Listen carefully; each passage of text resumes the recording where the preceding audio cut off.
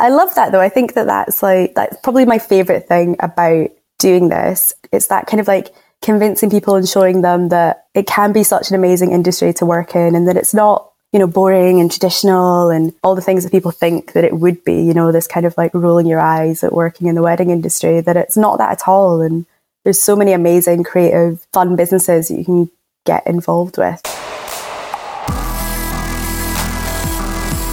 The goal isn't to live forever. The goal is to create something that will.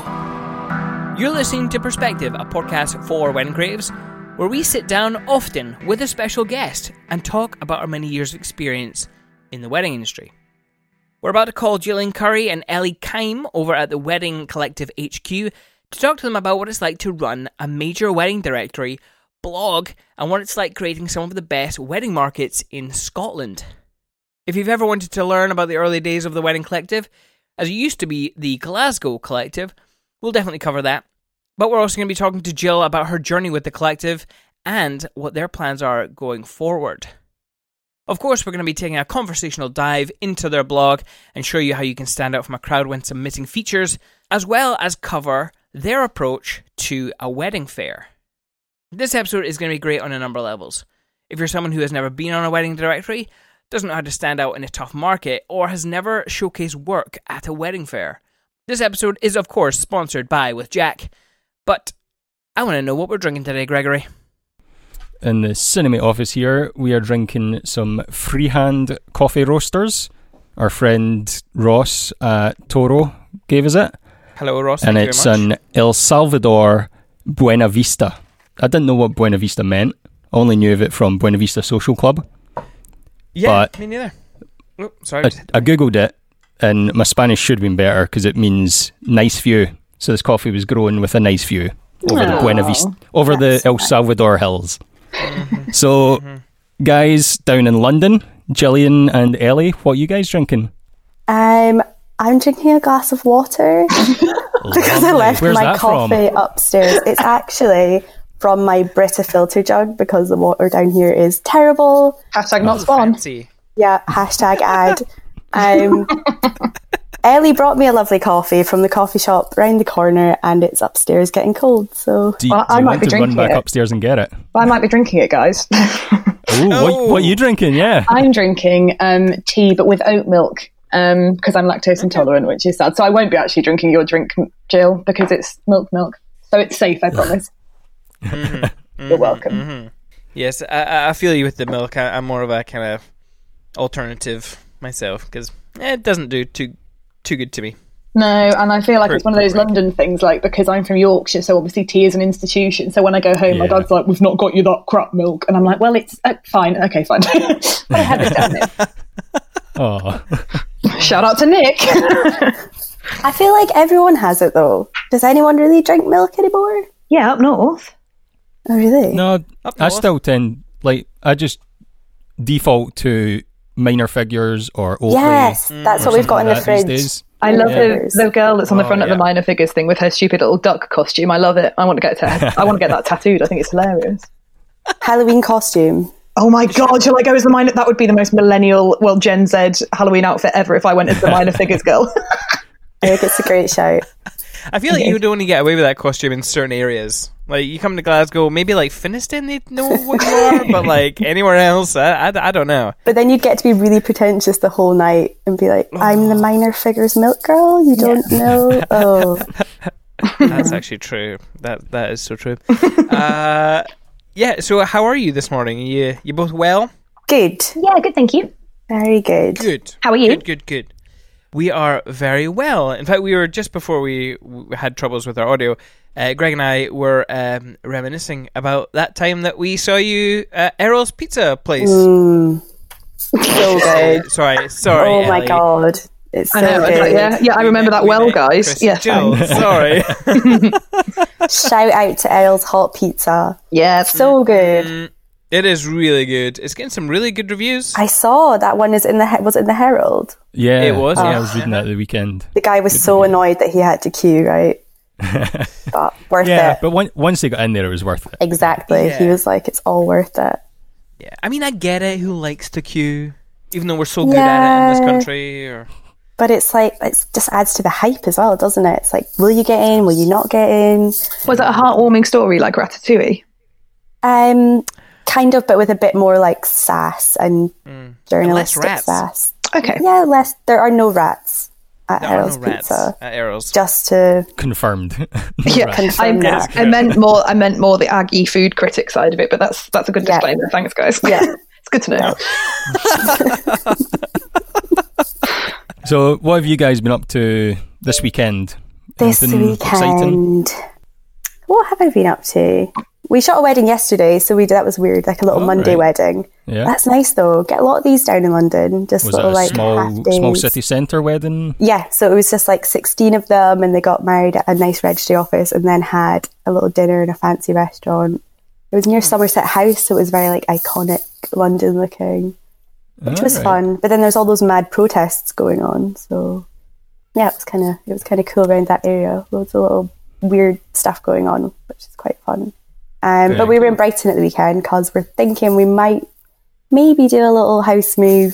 This is a massive spoiler. You can't just put this down as a banger. Spoiler alert. Is it the Glasgow Wedding Collective, the London Wedding Collective, the Hove Wedding Collective? We just don't know anymore, do we? No. Yeah, we were looking at some houses, maybe for a little move to the coast. We'll see. We'll see what happens. Are you going to give Ellie her own room?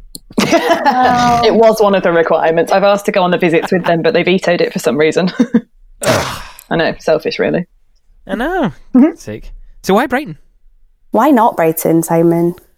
I think because, well, we want to buy a house and want to have lots of room, and I just think when you're working from home, you just need space and you need to be in like an area you like really enjoy living in, and we just can't afford that in London. Like, we love Peckham. Peckham is amazing, but it's just ridiculous house prices. So, and it's by the sea, and it's so easy to go into London from there as well. So, what did you guys do the weekend? Were you working? We weren't working, no. Well, I had a wee adventure with my wife. My kids got looked after by... Is this a PG podcast? Not that sort of adventure. In the short, no, it's not. The story, on the other hand, I don't know. No, the story's fine. The story's fine. Yeah, so I don't know if you guys have ever explored Scotland, but fairly near my house, you've got Loch Lomond and all the kind of Killearn and stuff. Well, we went to visit the Devil's Pulpit. Oh, cool. Which is just really, really bloody cool. I'd never been there before, but apparently it's a very well-used filming location for such films as... Well, I know Outlander was shot there. That's obviously a TV show. Pikachu Detective. What a favourite that is. I mean, that's... Did you or did you not see Ryan Reynolds, is my question. Look, I didn't, okay? And that's the only reason I brought up Pikachu, okay? Because I really would have loved to have met Ryan. But, what is the Devil's Pulpit for the less initiated among us, aka me? Sorry, it's basically... Oh God, this is where I have no idea. Waterfall, isn't it? Like a waterfall hole? Yeah, it's basically like a gorge type That sounds better. thing. I liked Waterfall Hole. It's a waterfall hole. It's a waterfall hole, that's what they call it. Cute. Oh, it's lovely. It's lovely. It's been a very water-based podcast so far. We had Britta, we had the Devil's Pulpit, we had the sea. Yeah. Give the other elements a chance, guys. I'm sorry. It's a really You're right. popular shooting location, isn't it? Have you guys shot there before? I mean, I literally just said that. Oh shit, sorry, I'm not Jobs listening. for weddings and elopements. No, although funnily enough, there was. Now I don't know what they were doing exactly. If they were. Oh. Why does your head always go to the gutter, Ellie? What is? Because I've met you once. And you've had a few beers. Yeah, She's that's really, you. really good. That's fair. That's a fair comment. Yeah. So it was two photographers and a couple. They shouldn't look like she was a bride, but they were definitely doing a shoot of some degree. Engagement session, possibly? I mean, possibly. Did you not recognise the Possibly. photographers? I didn't. They looked Italian. They looked Italian. They looked Italian. Right, let's not. Maybe it was the Ferros. They're Italian. Was it? They Yes. are. Yeah. It wasn't them. Oh. It wasn't them. I mean, no, they looked quite young. and okay, I didn't mean to be stereotypical. They actually spoke Italian. Well, that's okay. That's like a literal scientific. Yeah. That's fine. That's backed up by fact. Okay, guys. So Yes. for our listeners out there who maybe don't have any clue who you guys are as individuals, Jill, we'll start with you. Yes. Who are you? Who are you?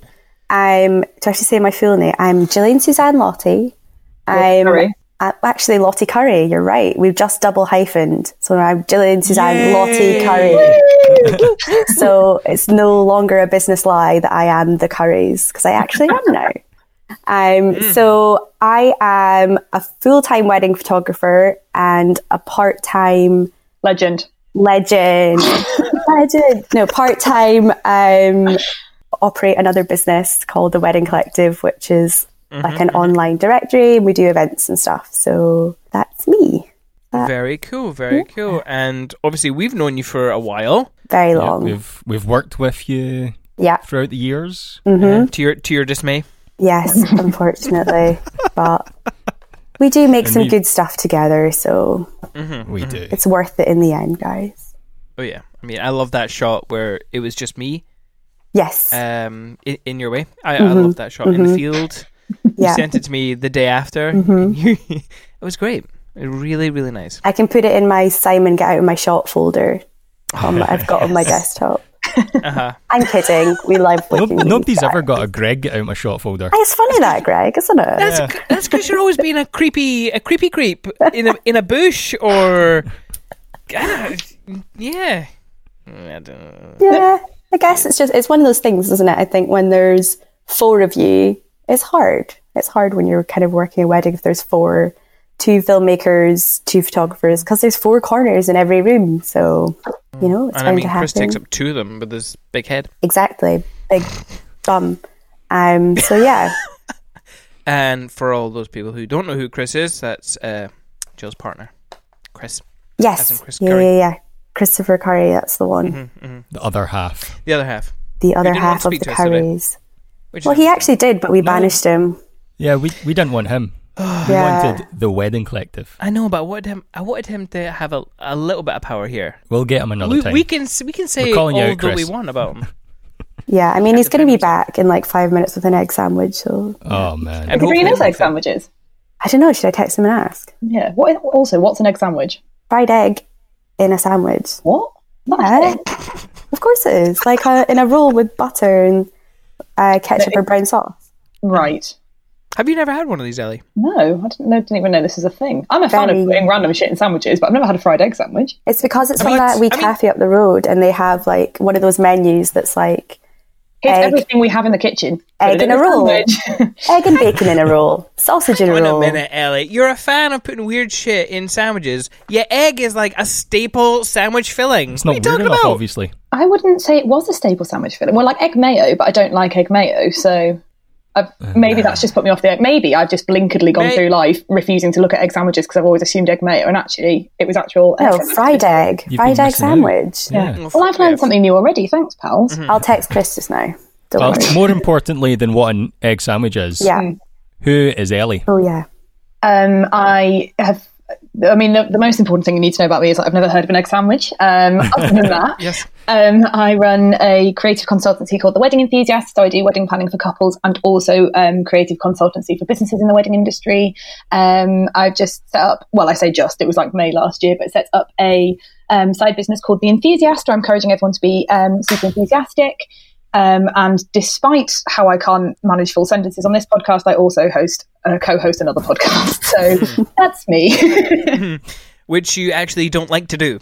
Yes. Well, I love talking to people. I love the opportunity to learn, but I just think, I don't know if you guys get this, but I just think podcasts are so intrusive. Like the idea of people listening in their house, and I realise they're choosing to do it. I'm not like forcing it upon them, but the idea of people listening to my voice in their ears in their house really stresses me out.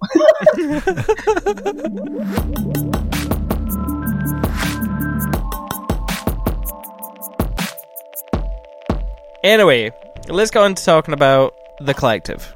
Yes. Jill, you and Chris obviously were photographers first, We were. before the collective was a thing. So was it just like a side hustle that grew into more? Like, how did the idea of the collective come about? So basically, 2011, imagine the scene, Scotland. It was kind of a bit pre-Pinterest, pre-Instagram. So it was really hard for people to find businesses that were doing stuff that was different. And I think when we kind of started our business, obviously we didn't want to be in with the kind of traditional Scottish weddings. Like, we wanted to be marketing ourselves differently. And there wasn't really an avenue to do it. But then also at the same time, we were meeting loads of great wee businesses that didn't really have a way to reach out to clients or to connect with each other. So it kind of just happened locally, just like kind of meeting people and bringing people together. And then I guess it kind of just grew from there. But it's been ages. It's been so long since we've been doing it. When you say that, like pre-Pinterest, pre-Instagram, you're right. Because I remember at that time being like, oh, I think we need to go onto Twitter. Twitter's where people are networking and doing social media. Yeah, totally. So and it was then really a couple hard. years later, I was like, no. Yeah, it's so much easier now, I think, to connect with and to find people who share like a similar aesthetic to you, or, you know, that it would be good to network with because like you have similar clients. But back then it was like still quite old school. I mean, it was only, 8 years ago, but it was really hard to find, I think, you know, like florists or venues that you loved. And it was so exciting when you did work with someone or work at a wedding that was like really 100% your vibe. So you just kind of wanted to keep that going and like meeting those kind of people. So and there was definitely less suppliers out there who were offering something kind of different. Oh, definitely. So it was. I think there was like 10 of us in Scotland or something, just all hanging out.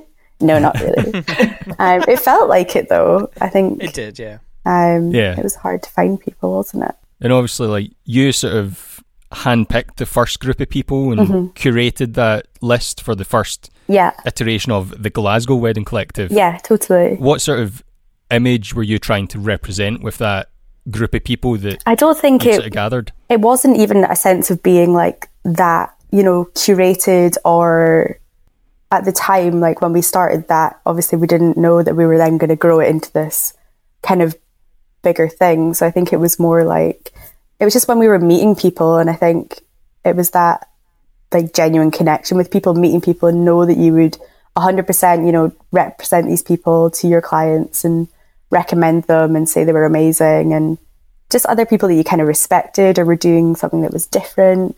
So it wasn't like we curated this group of like, oh, these are like your ideal suppliers, all make these one wonderful weddings. It was just actually meeting people that were really cool and kind of making this little core. And then I guess as we grew, that's when we started to have to try and bring in people that did different things and make sure that every member brought something different to the directory and like to the business, I guess. So obviously you mentioned bringing people in. Who had what role then? Like who did what at the beginning? There was obviously yourself and Chris. Oh, me, I do everything. You did everything. Oh, right, okay. No, so at the beginning it was just me and Chris that kind of started it, and then we kind of moved to Chris to take over more of running Curry's stuff, and then we had Claire come on board. He used to be eventful and did the wedding planning side through that, so she kind of was really instrumental in us growing it and finding other people. And yeah, and now she's gone to Errol's Hot Pizza Land, but it's fine because we have Ellie, and Ellie's amazing too. So thanks, but I can't make pizza.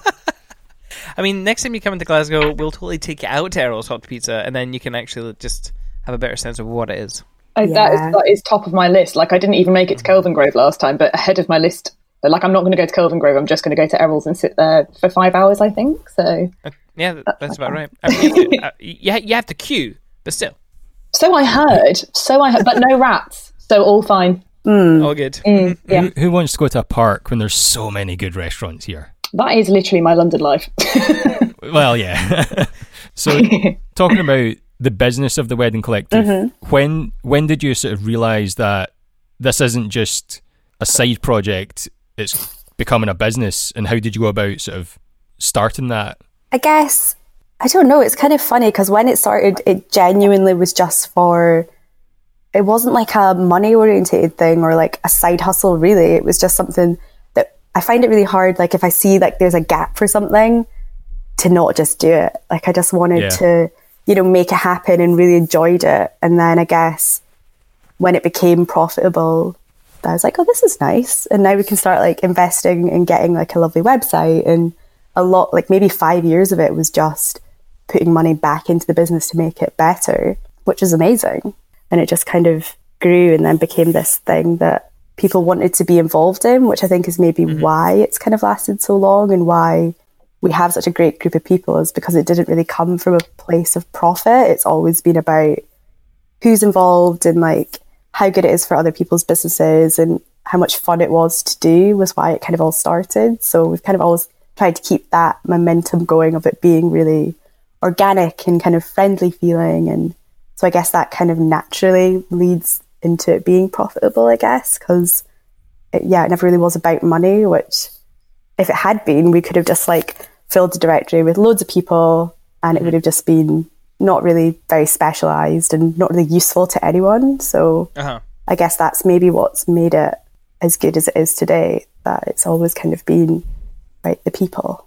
Being one of the first suppliers on the collective, there was definitely something special about it. Yeah. Well, I'm trying to think, can you remember who the original OGs are? Like who those first suppliers were? Yeah, of course. We've got lots of people that have been with us for years and years and years, and people that we're still really like good friends with. And do you want me to name names? You guys. Yeah. It's all the kind of people that were in Glasgow that we've been with forever, like Marcel Bracken, Lisa Sparrow and Rose, Cara Weiss, Alison McLeod, Eileen Sugar 8. You know, there's so many people and venues like that have been with us for ages, which is amazing. And then it creates such a core little group of people that support each other, which I love. I think that part of it. One of the best parts of it is that having been part of it since the start, you definitely feel like there's a community there. I hope other people who are joining more recently feel that as well. Yeah, definitely.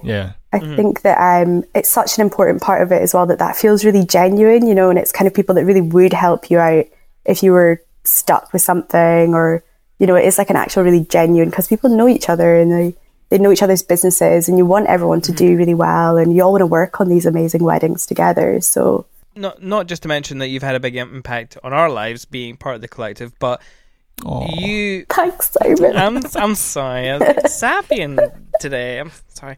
But you've also, like, our friends of ours, Something Brewed, they actually came to a wedding show as a favour for us one time when we were in the glue factory. Yeah, that's right. And they started their business from that experience. So the Wedding Collective was so special that it kind of rubbed off on them, and they started selling coffee at weddings. So you're changing people's lives, is what I'm saying.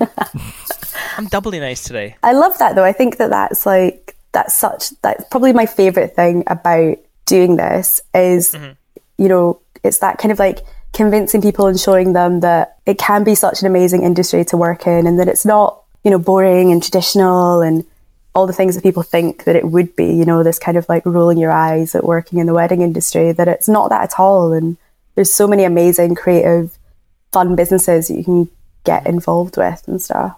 And like, I love that, to be able to say to them, like, this is an amazing idea, you should be doing this at weddings. And then it to work out is like so exciting for them. I love that. Yeah.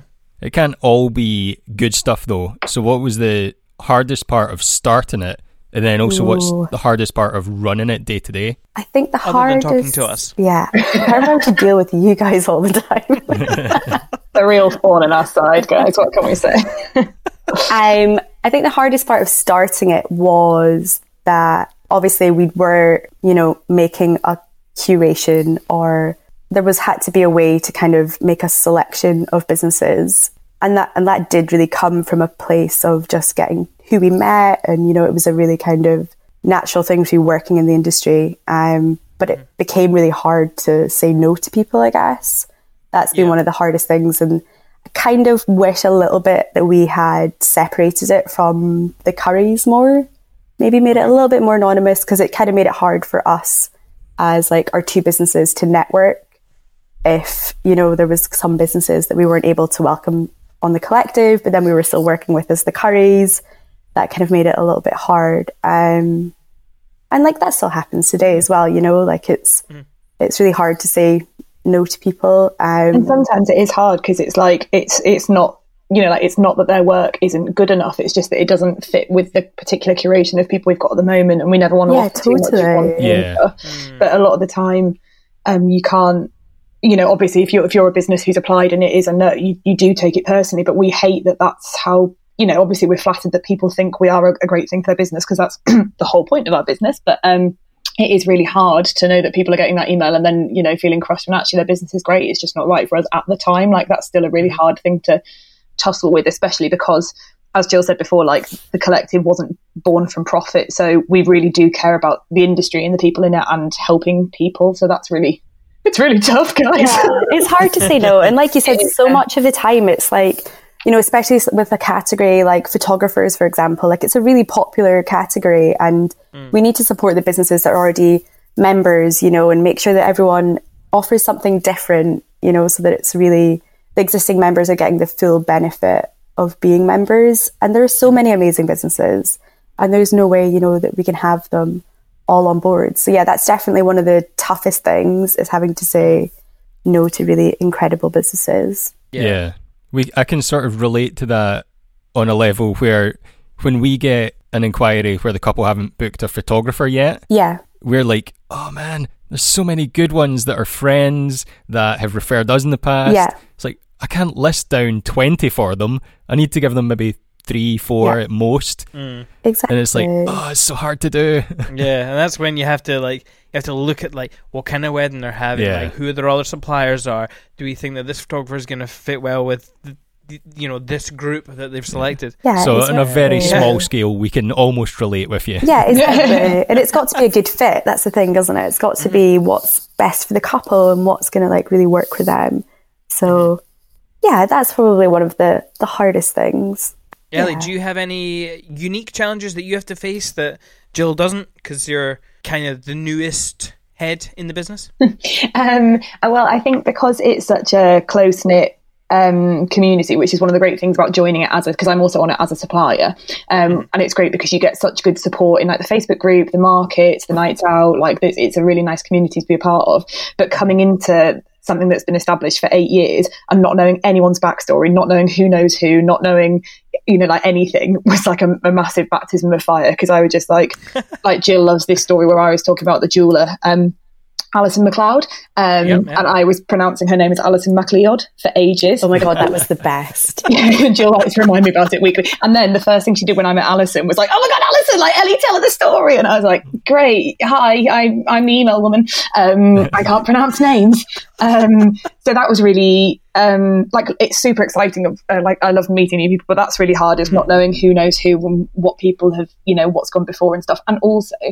Not that this is a problem that Jill doesn't face, but keeping like this, our suppliers are putting out so much good stuff that sometimes only scheduling 2 posts a day on social media is really hard, because everyone's just doing really great stuff. And I'm like, I want to show people that. I want to show people that. Oh my God, I want to show people that. So that's hard, but that's just because I'm an enthusiastic and erratic personality. So, you know, yeah, actually my own problem. Personality wise, you definitely fit in. So, and you seem to be doing a really, really good job. I mean, I'm trying, so that's good to know. Thanks, pals. You're definitely enthusiastic. Yep, on brand. Another thing as well, speaking of, I love it. Another thing as well was filling Claire's boots, because Claire's had such a, well, I say had, like she's dead, she's alive, she's just doing pizza. She's pizzaing. She has such an incredible tone of voice, and she has such a great rapport with everyone that was also tough, because like I needed to do Claire's job as well as Claire was doing it, whilst trying to embody all the brilliant things she brought, but not trying to copy her. Like we updated the website the other day, and so we took out Claire's profile and put mine in instead. But Claire's is just so good. I was like, can't we just change the name to me? And Jill was like, no. So I've immortalised Claire's old profile on my notes, just to like in homage to everything she's done. Sometimes I just stare at it and just wish she was back. Because there was a bit of crossover, so I worked with her for a bit to like learn the ropes and stuff. So so I was going to ask, like, did she show you how to do things, or like how much of that was passed down? Yeah, so how much was just like hard graft. We had like a whole plan for it. It was called the Baton Pass. Yeah, it was. So obviously, so I come and do work with Jill and Chris in situ most of the time, apart from when they're swanning off to like Antigua and places like that, So I obviously work with Jill and Chris really closely, but because Claire's based in Scotland, she came down a couple of times, and so we kind of did bits like that. But it's one of those things where it's quite a reactionary job. So like I wouldn't know how to deal with stuff until emails came in that I didn't know how to handle, and I'd have to message her, and she was like, had a massive dog and a child in one hand and spinning a pizza in the other, and she was like, so this is what I'd do. And I was like, oh yeah, okay. So there was a period of transition, but it's all like, we've got a CRM system, we've got like a image collection thing, so a lot of it is automated up to a certain point. So that bit was easy enough, but then because we're dealing with real people and real problems, there's always bits that you need to kind of just learn on the job, I guess. And you know what I should say about the homage to Claire? Glasgow has even got an homage to Claire. It actually does. She's an actual legend. Her face is graffitied onto, I don't even know the building or the street. Is it not John's face? No, John's got one too. They love it. Has Claire got one as well? So popular. I think is it High Street? It's that one that goes up towards Denison, isn't it? It is the one that goes up to Denison. High Street? I think it's maybe High Street. Past university. Yeah. Have you not seen it, Greg? I must have seen a photo on Facebook or something at one point, but I forgot. Goodness sake, man. I'm going to look out for it again. I'll take you up there because there's a few nice coffee shops. Oh, it's lovely. It's her and Eddie together. It's really cute. So obviously, like, the Wedding Collective's quite unique in the way that outward-facingly it's targeting couples, but on the back end it's also targeting suppliers. Yeah. So when you're sort of looking at the outward-facing stuff, do you have a couple in mind that you're targeting or that you think the Wedding Collective's designed for? Yeah, I wouldn't say it's one couple, because I think it's something we've been trying to work on as well as being as inclusive as possible, in terms of like changing our wording and, not talking about like brides planning, like it's always brides planning this, and like how our events used to be called bridal market, and we changed that just to the wedding market, just so that we can kind of, we just want to be a safe place, like a friendly place for people to come to, that they know that all the businesses that we work with are going to be really accepting. But in terms of style of weddings, there's so many different kinds of weddings, I think, that people have with suppliers from the Wedding Collective. So I wouldn't just say there's one kind of couple, but it definitely is. It's someone who wants to do something that's them, that's completely like genuine and authentic to them as a couple. Something more modern, I guess, as well. Yeah. Less traditional. Exactly. Yeah, totally. Yeah. But then there are parts of like, Scottish tradition that are really lovely, and there's a modern way to do that and stuff. So I kind of hate to like bash on the tradition thing, because it's just people who are doing exactly what they want to do, and maybe something with a bit of a more modern aesthetic, I guess, is kind of our key market. If I'm thinking back, that's kind of always been the case, hasn't it? That you've always kind of gone after that kind of... Yeah, it's why it kind of started. Yeah. It's because it used to be all about the vintage, Simon. Do you remember? Yes, we remember. Goodness, everything was vintage. That teacup, the china plate phase. Oh my goodness. Yeah. That's kind of what the original vibe was, wasn't it? Oh, love man, that was cracking. And then there was some when we used to do Hillhead Book Club, do you remember? We had like our little events there when we did our very, very first markets. And I think there was like 11 suppliers, all teacups. Teacups and bunting. Yeah, and those were the days. No joke. Yeah, there's no hyperbole here. That is genuinely what it was like. Yeah. So but it's always been that. I think it's always been that kind of market of, I hate to call it alternative as well. I don't know, it's just modern couples, isn't it? I feel like alternative is now becoming mainstream, I think. Everything is though. It's hard because what used to be, really unique is now like Urban Outfitters on the high street. Everyone's into like a hipster style or an unusual style now. So I think it's a bigger market. Because it means that people are doing what they actually want and doing it more as a reflection of them rather than just like what people have done before them. Yeah, I think it gives people the confidence to go forward and do stuff that they want to do when they see that other people are doing something more unusual.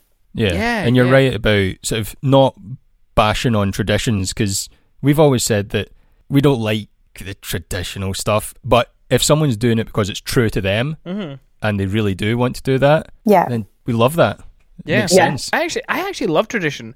Like the UK is steeped in it. Yeah, and it's like, really unique, I think, for the UK. Yeah, there's a lot of kind of history steeped in stuff that we do, and I guess it all kind of comes from, as a supplier, what creatively inspires you. Mm-hmm. So, it doesn't necessarily mean that like the aesthetic of a day might not be exactly what you want, but maybe for you love tradition and kind of the genuine relationships and where that comes from for their family and the couple and stuff. And if that's your vibe, then cool, go for it. It just needs to be the right fit and like satisfying for you. Yeah. Mm-hmm. Yeah. So obviously we talked about who the collective is aimed at. Yeah. Hypothetically, right? Hypothetically, you have, let's say, 10 photographers, right, applying to be on the collective. Yeah. What's gonna make that one supplier stand out above all the others in your eyes? Sending us stuff through the post. No, I'm joking. Sending cake. Yeah, cake. I think bribes. All right. Okay. Yeah, that's the way it works. Food, money. Hot food scoop. bribes. Ellie likes cinnamon buns, just so you know. Love cinnamon buns. I think there's a couple of things. So I love it when a business has it's confident in its voice, its aesthetic, it feels professional. Because, even though a lot of wedding businesses are, maybe even a part-time business or kind of kitchen table businesses, I think you still need to be presenting yourself as like a really professional business, and it seems like trustworthy and authentic. So I think that's a big part of it for me, is how would the client view them? Is their branding really great? Is like the voice consistent across all their social media? Can you really quickly figure out exactly what they're about, what kind of work they would give you, what it would feel like to deal with them, as a business? And then obviously there's also the side of the style of it. I just think it's having a confidence in what you're doing, and that being something that's a little bit different, a little bit modern. And especially now that we do have such a great group of suppliers, it is bringing something different at this point, especially for photographers.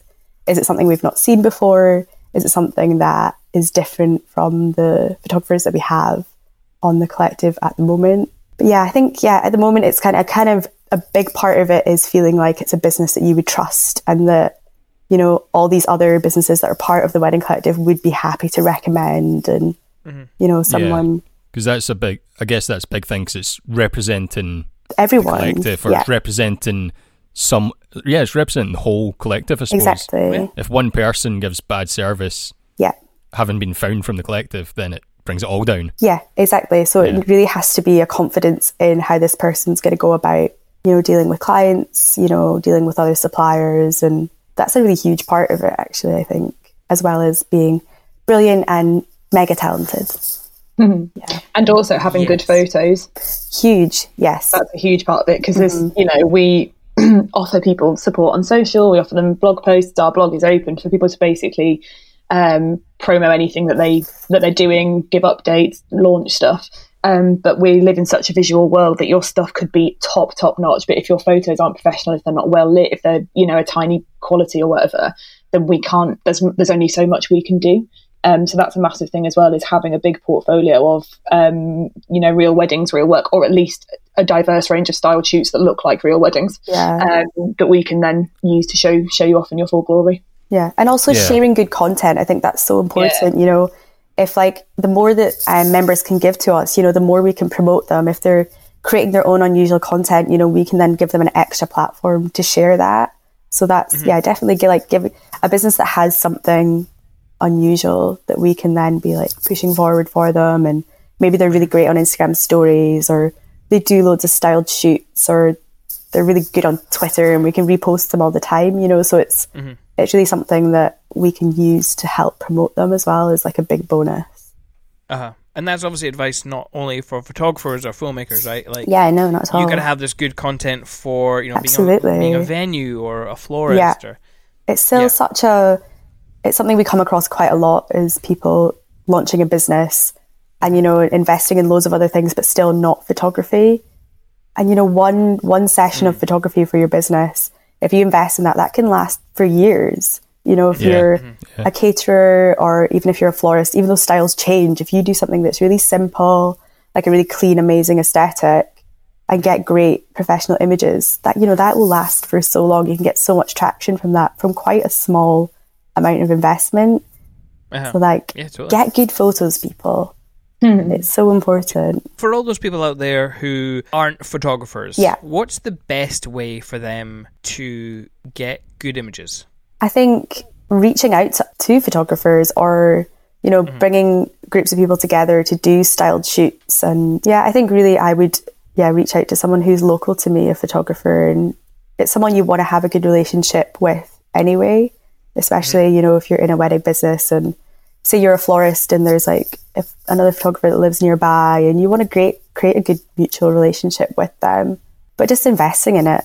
Like it really, it's like, it's good photography isn't cheap, but the money that you'll get back tenfold for the investment of having great images to share is huge. So I think, and asking advice, you know, and setting something up in a studio and maybe get other suppliers on board and kind of do a little shoot day together.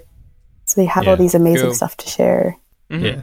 Obviously, you mentioned the blog a minute ago. That's a big part of the Wedding Collective. When you're sort of curating a feature, does it have to involve a member from the collective, or do you post other stuff as well? Yeah, totally. Anything, really. I mean, it's anything that's going to help promote a member of the Wedding Collective, we're down for.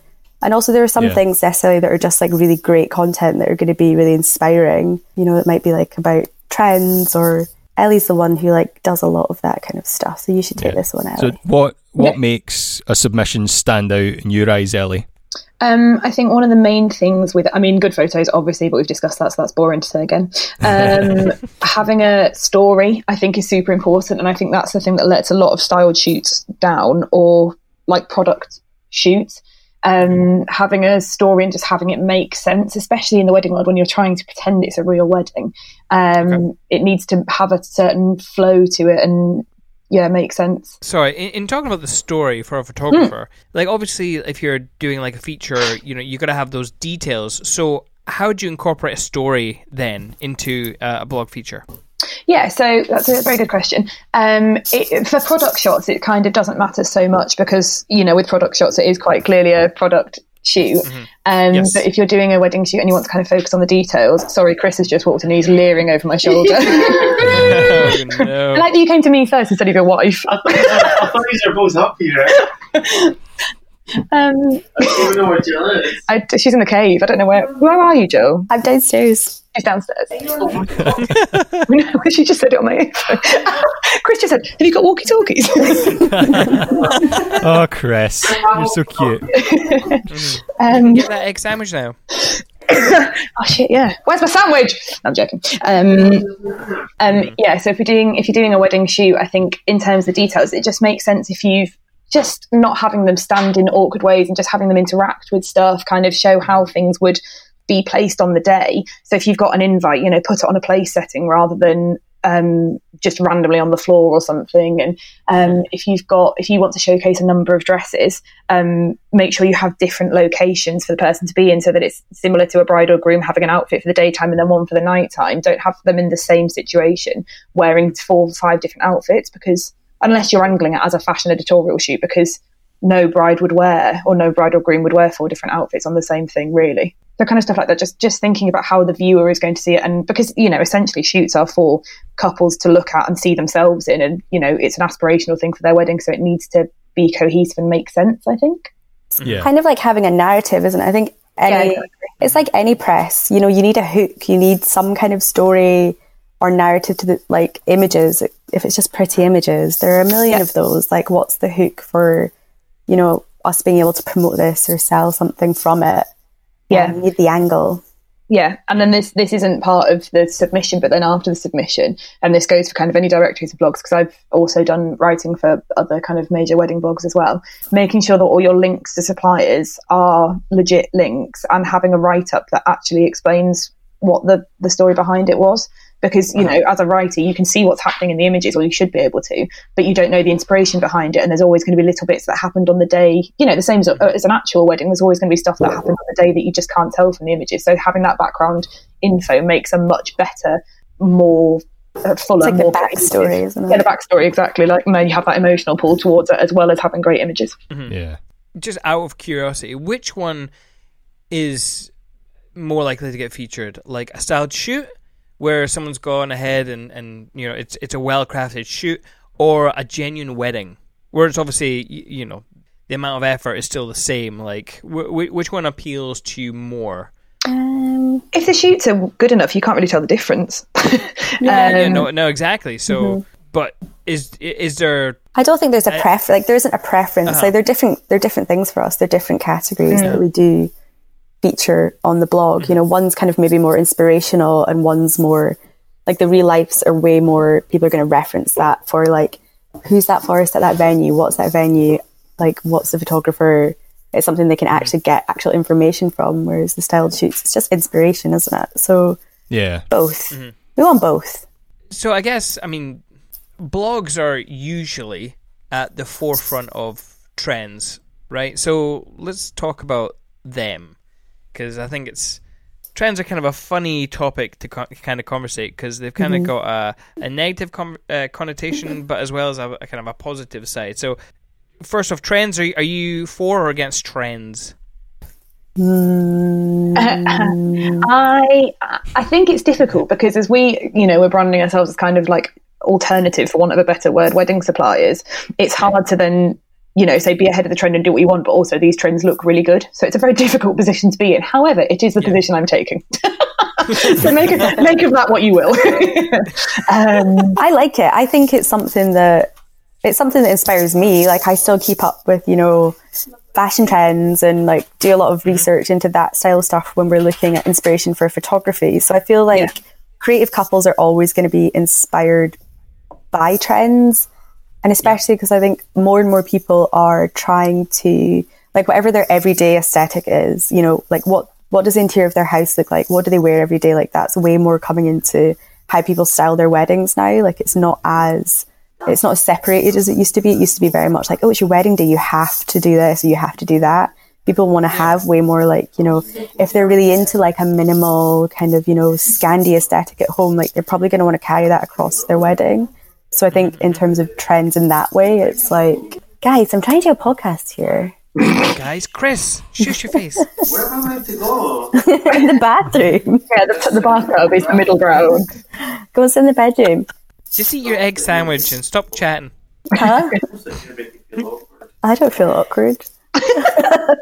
Yeah, so I think that in terms of like saying like, oh, these are the trends that are happening, it's way more, it's just talking about, like, I would only ever reference it talking about general trends that you see across lifestyle, fashion, everything, also now apply to weddings more than ever. Does that answer your question? Probably not. Yeah, totally. I suppose it all comes back to that, as long as they're doing it and it's true to themselves and it suits their style, then that's cool. If they're doing something from a trend that makes sense for their style, then that's totally cool. Exactly. I think. And there's so many people as well that we have to remember, you know, we are kind of like, we're creatives, but there are a lot of people who do find that part of their wedding planning hard to like define down an aesthetic that they really like, or, you know, to be able to say, I kind of want it to feel like this, or I like this image on Pinterest, but they don't really know how to like dissect that into making their wedding feel like that. So some people do need more guidance, but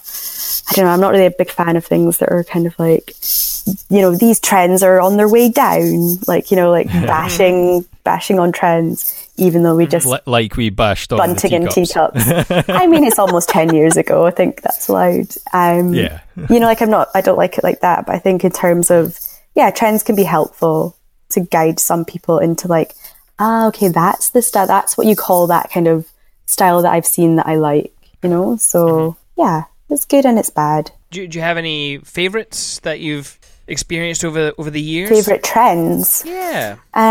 She loves teacups. Oh my God, I love teacups, especially when they're turned into candles. Yes. I don't know, I guess like the whole kind of minimal greenery thing is really lovely. That's a really beautiful kind of look and feel to photograph. And I think it's quite timeless as well, which is really important. I think, although saying that, I'm kind of like, if your vibe right now was, you know, you're really like into loads of prints and like big old Gucci style stuff at the moment, like I kind of feel like have a wedding like that. Wouldn't it be amazing just to have this like really mad wedding that's very like represents you and your partner right now, and then in 10 years time you'll look back and be like, we were so crazy, that dress is mental, I would never wear it. But I love that. I'm kind of like that too. So yeah, I like minimal but also like loads of stuff as well. So does that, yeah. And when you're sort of looking at the statistics for the blog, is there anything that's popping right now that you're posting that's sort of standing out as this is really drawing in? Ellie loves a stat. Viewers? Ellie loves our blog stats. Let me find some stats for you, everybody. Oh, yes. Because I want to give you some up-to-date stats, you know? Up-to-date stats. Absolutely. There are definitely some things, though, that you, like, if you put a post up on Instagram or whatever, and they just go wild, and you're just like, this is mad. Like, I don't know why it's this. Some people just really... Do you know what, actually? One that we had recently, Ellie, which remember... oh my God, that Colin Ross one? Yeah. And it was Colin Ross who'd done a photograph of a couple in the rain, and it was very Scottish and kind of dramatic looking. Was that big castle that I'm not going to embarrass myself by trying to pronounce? I think it was Eilean Donan, maybe? Actually, the one. Yeah. Or Eilean Donan, as Ellie would call it. And that was really popular. But then at the same time, we had one, and it was about, it was just a photo of some ramen noodles, and the couple had done like a ramen bar as their evening snack. Because all you need is a massive hot water urn, and then like it's ramen at 40p. How genius is that? And it kind of was really cute because they were kind of all this like little cute Chinese packaging, and I think simple ideals like that are really something that people can kind of run with. Who wouldn't want a ramen bar? Like, that's so genius. I want a ramen bar installed in my house. I want one right now.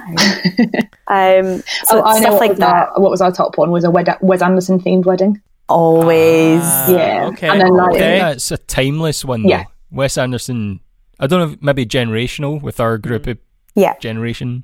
I think so. But yeah, it's going to be... I wouldn't know, I'm a bit young. in style for a long time. Yeah, no, I agree. And I'm intrigued. Yeah. We see with the Wes Anderson style shoot, did the photographer change the way he shot to any kind of degree as well? Because obviously a lot Why are you assuming it's a man? Style. You're supposed to call them photographer persons now. Sorry, did the photographer person change the way that person shot? No, it was actually a real wedding. So they just had loads of Wes Anderson style so they had like Wes Anderson themed invites, and they had like fantastic Miss Fox cake toppers and stuff.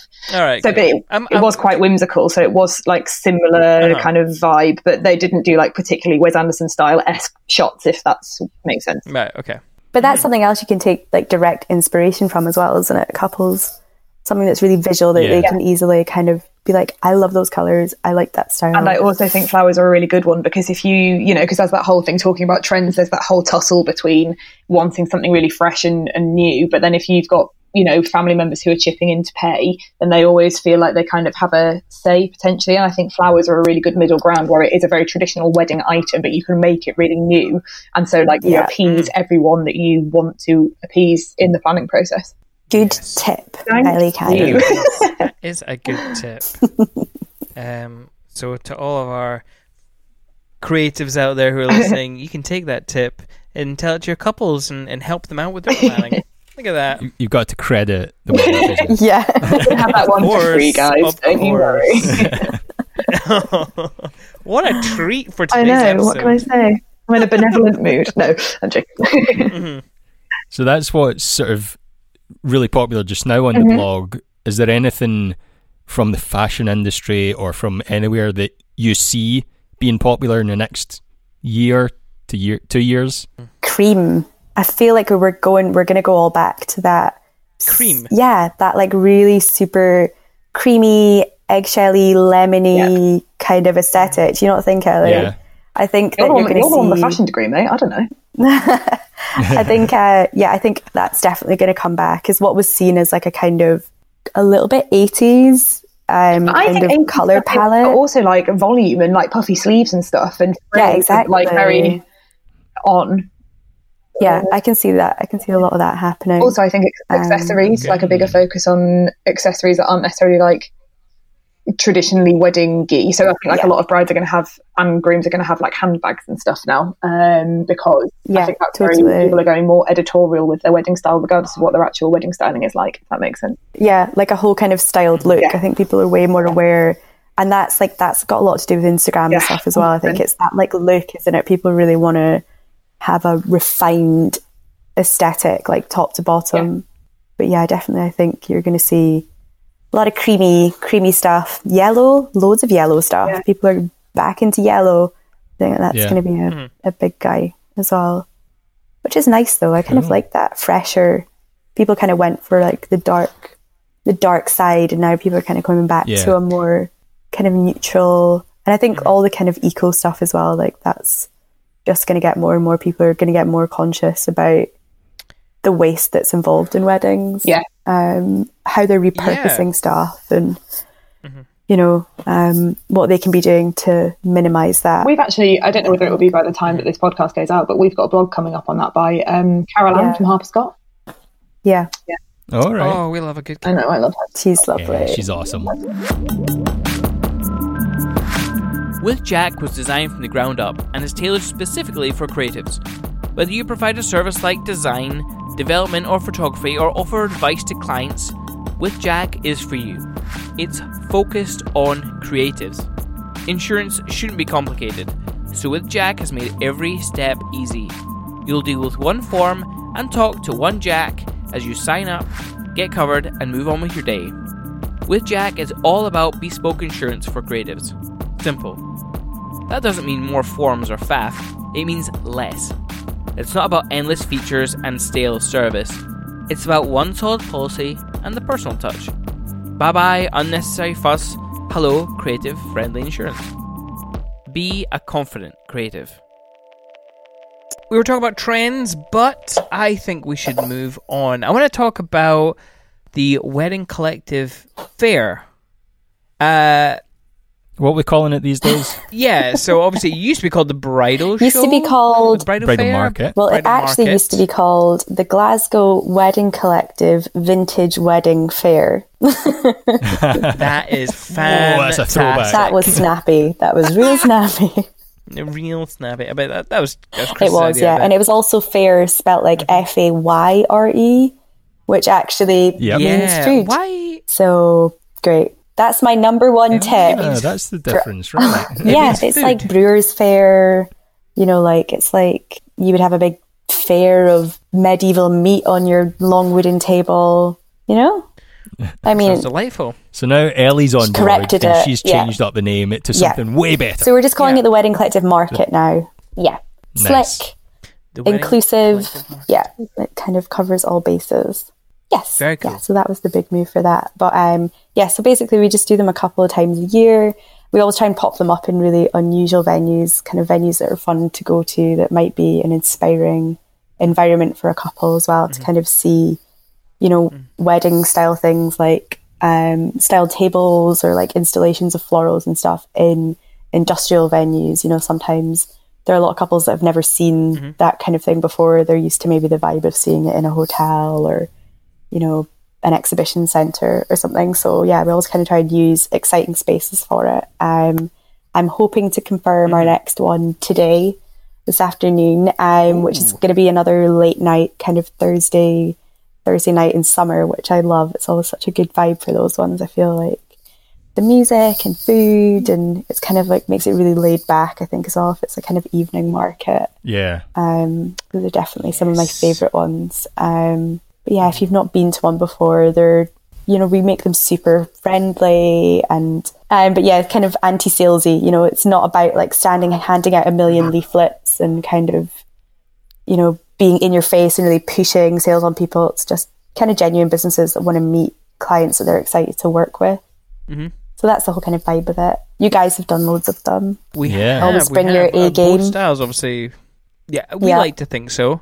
Although most of the time our A game is one of us mans the stall and the other goes and gets coffee. Yes. And if we can't find coffee, we're just going to chat to other Yes. suppliers and really just ruin any potential business that they potentially might be getting at that very point because we're talking to them.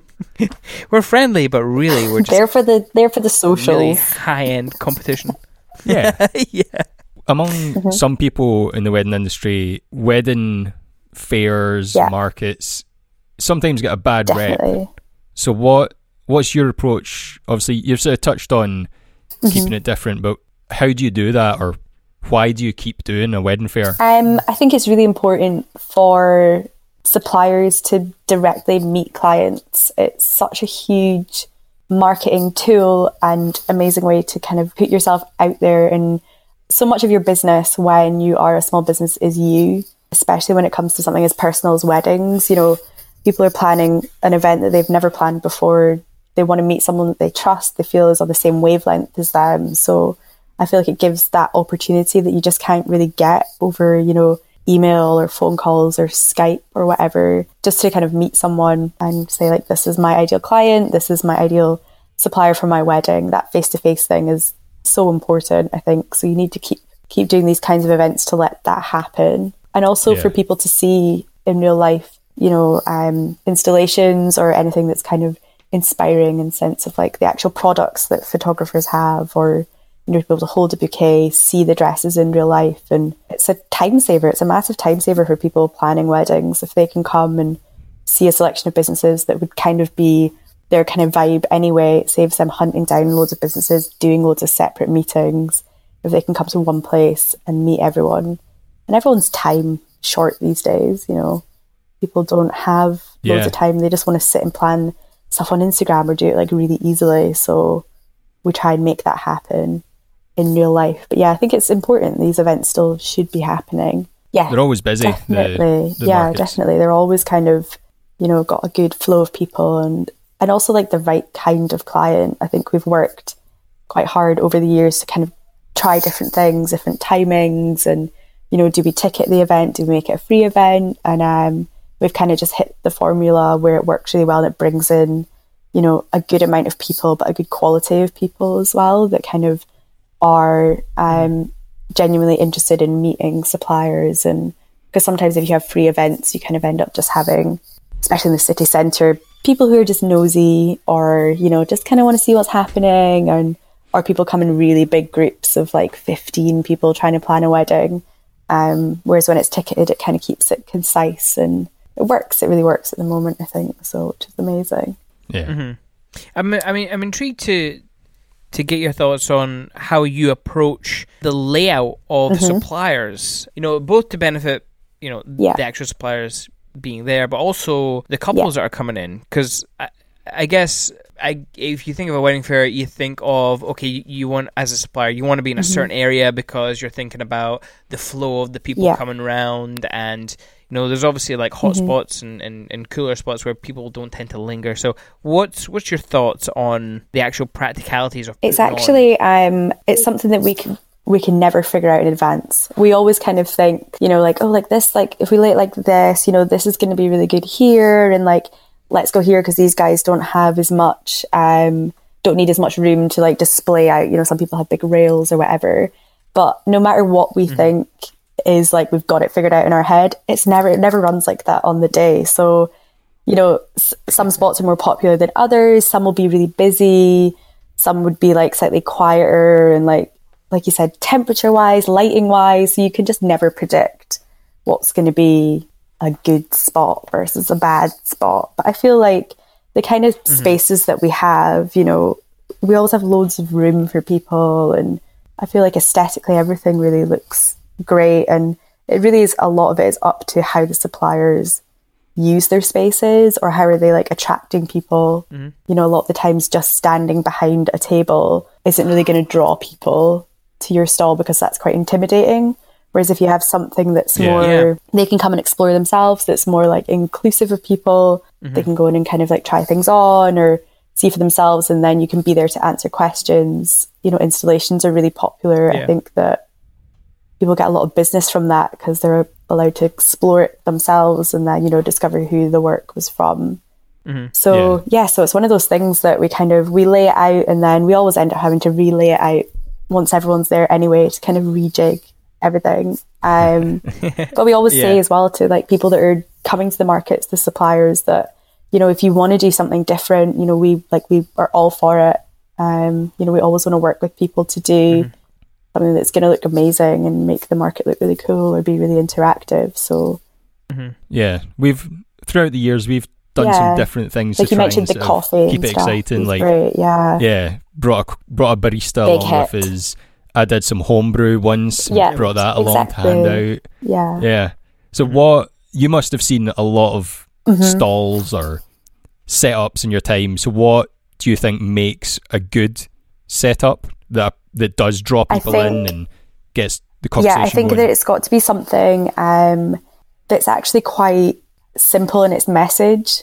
You know, it can be really overwhelming for people coming to these kind of events where every stall is different, and it's different businesses, different styles, and it can be like a lot of information at once. So if you're really clear in what you do and, you know, what your style is, so like, you know, if you're a photographer, maybe that's just a couple of really big prints and then some like nice styling that kind of gives your vibe, like that's going to very instantly, people are going to understand exactly what you do. And because I think that could be quite intimidating, especially as more businesses become, you know, more kind of convoluted in what they offer. That can be confusing for people. So just be like a really simple, striking. That's maybe actually one critique of when we brought our friend along to do the coffee, is that people started to talk to her and be like, oh, so is this, do you do this at weddings? And we're like, no, it's us that do wedding films that you're here to talk to. I mean, it went down well, but it did cause a wee bit of confusion. But that broke the ice at least.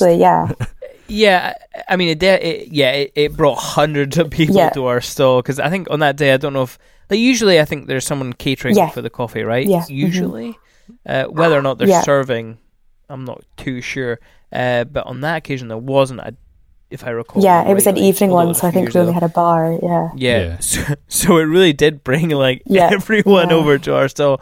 And, there was a bit of confusion, actually. But then, you know, you engage in conversation, and it's, you know, that's where you can, I don't want to say but like let people know about your work. But engage. Yeah, exactly. That's all you want to do, is really just kind of let people know that you're out there, that you're available for them, and, you know, this is what we're all about.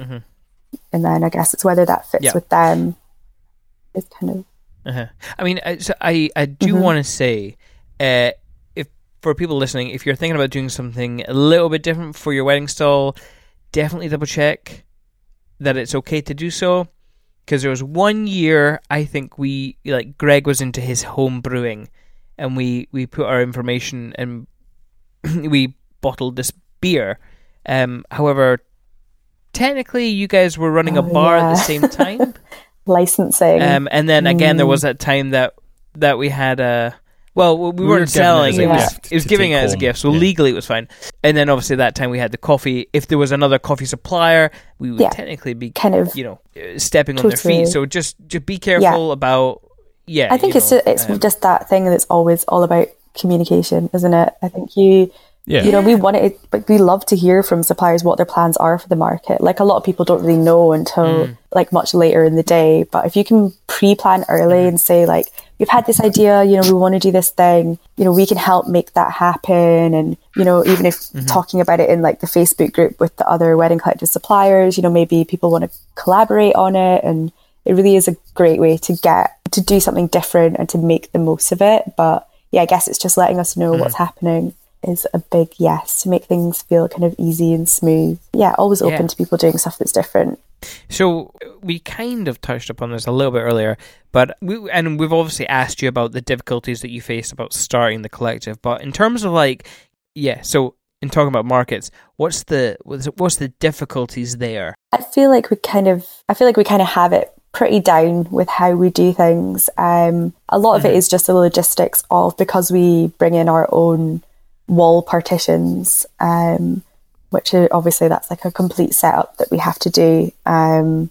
That's probably the biggest kind of thing, to make sure that's all organized. And I think it's just always these things when you're really relying on other people to help make that happen. Like we have our van guys who help load that, and they set up, and they've done that for a couple of years for us. So we really rely on them to be, you know, on time and efficient to make things really easy. But I feel like everything actually is pretty smooth and good with the markets, because people kind of know what the deal is, and we try and communicate as much as possible to let people kind of know what's what.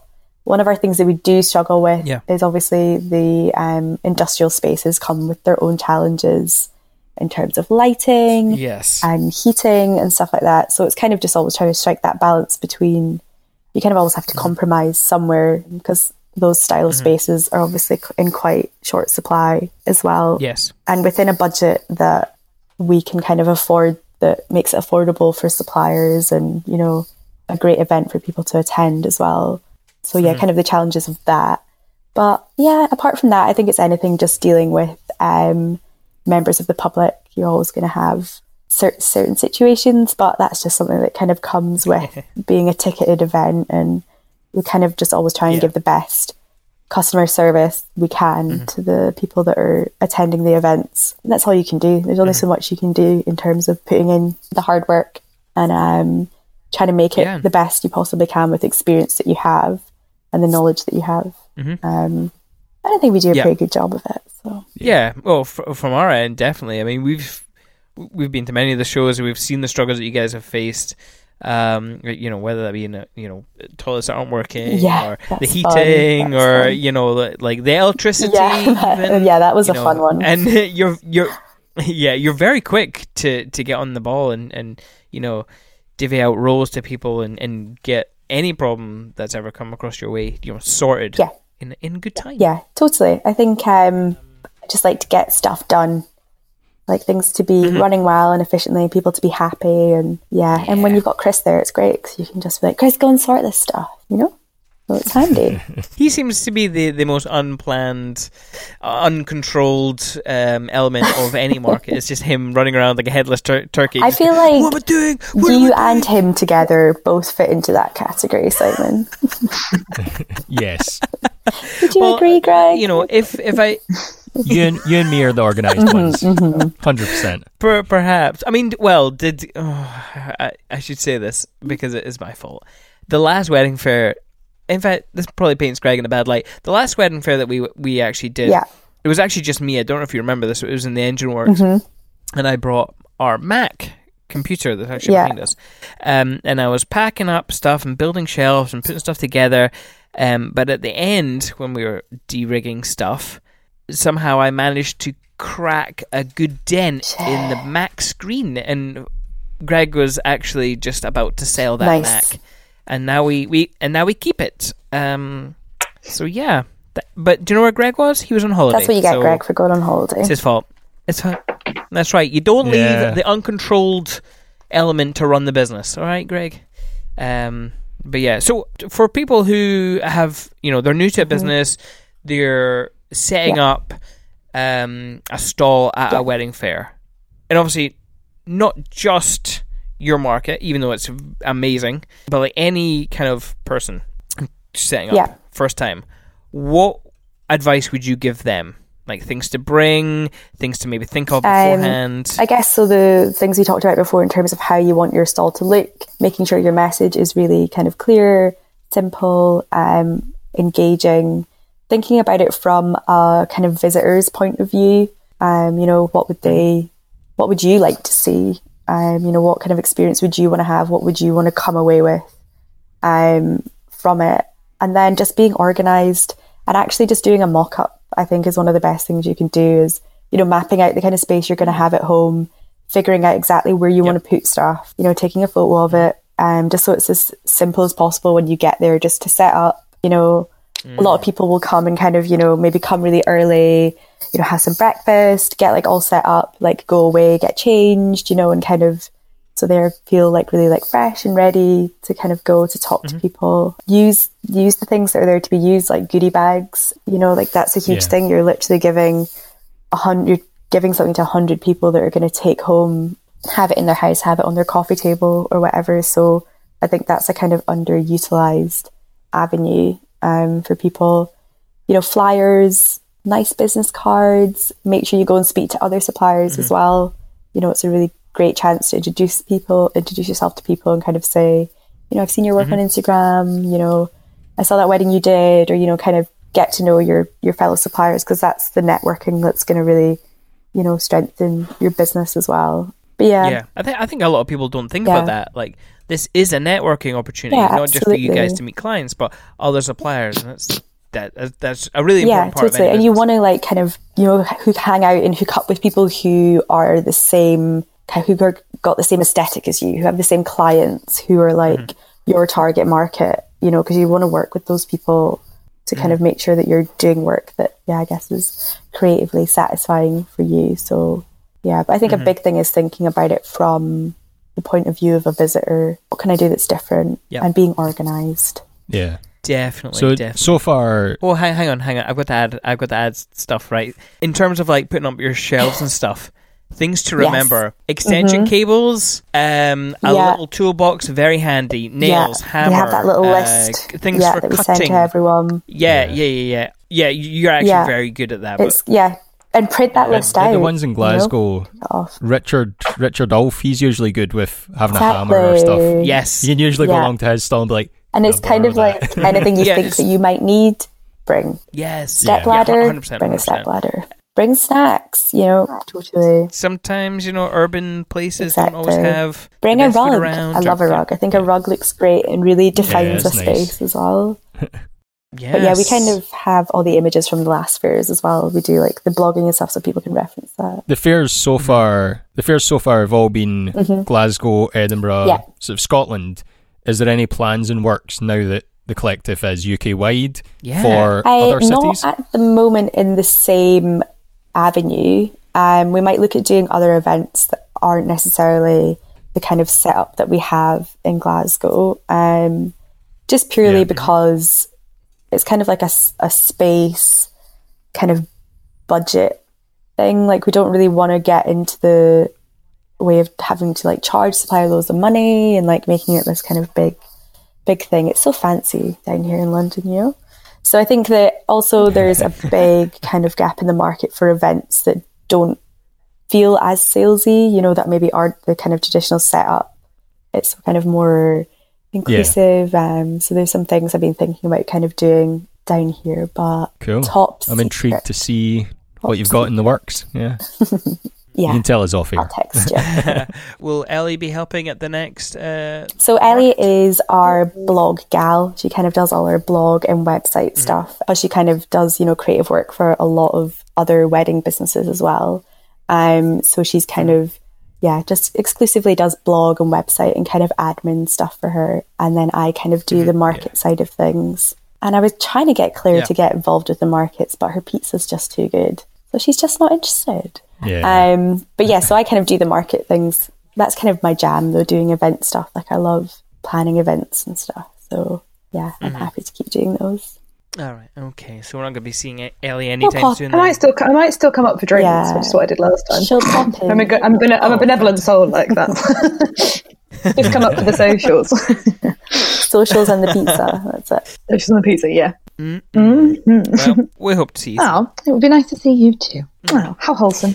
But yeah, cool. Well, thank you for coming on the podcast. Thanks for having us. Thank you. Chatting, both of you. We managed to make it work. Yeah. Across the boundaries. Scotland, England. Through all the technical glitches. Technical issues. And I'm still waiting for my egg sandwich. Through Bertie snoring. I don't know where Chris is. It'll be freezing now. He's going to have to go and get fresh ones, Ellie. I think so. But before we go, let us know social handles that people can find you guys at. Hey, Ellie, you go first. You've got the most. Oh, I see. We were just doing Wedding Collective ones. It's not a competition. You what? We're not just doing Wedding Collective ones. Where do you want people to go? I mean, ideally. Yeah. So our Wedding Collective one is just We Are the Wedding Collective on Instagram, where we're sharing loads of great content, actually. It's very, very good at the moment. Actually, some really good stuff on there, guys. Yeah, it's actually quite good. You sound surprised. And we've got swipey swipe ups, so we're loving life, guys. Yeah. So I know. Hallowed ground. So that's where you should find us both. And then separately, I'm at The Wedding Enthusiast and at theenthusiast.co. And I guess I'm at thecurries.co as well. May as well throw that in. Yeah, just some average if you need some You're not sure. average photos, but great chat from Chris, then you should head to thecurries.co. Yes. Yeah, Chris loves an enthusiastic DM, so that's what you get off the Curries. Yeah.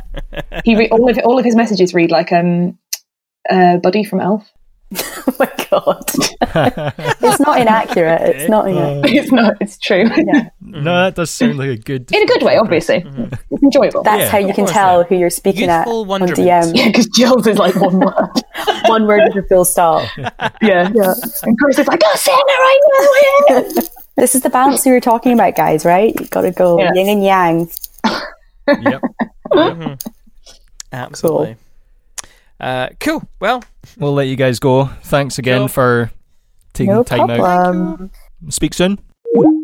We hope you enjoyed this episode, and if you did, hit that subscribe button so you know when the next episode goes online. Please leave a review. That is a massive help in order to grow the podcast. In fact, you'll notice that we haven't been doing a review shout out because we've run out of reviews. We've done so many episodes, but we need some more reviews, people. So if you go and leave one now, you could be in the next episode. Oh my goodness. That's like really exciting. If you don't want to leave a review, totally cool with us. Keep listening. Maybe you can tell a friend. However, until next time, enjoy your life, people.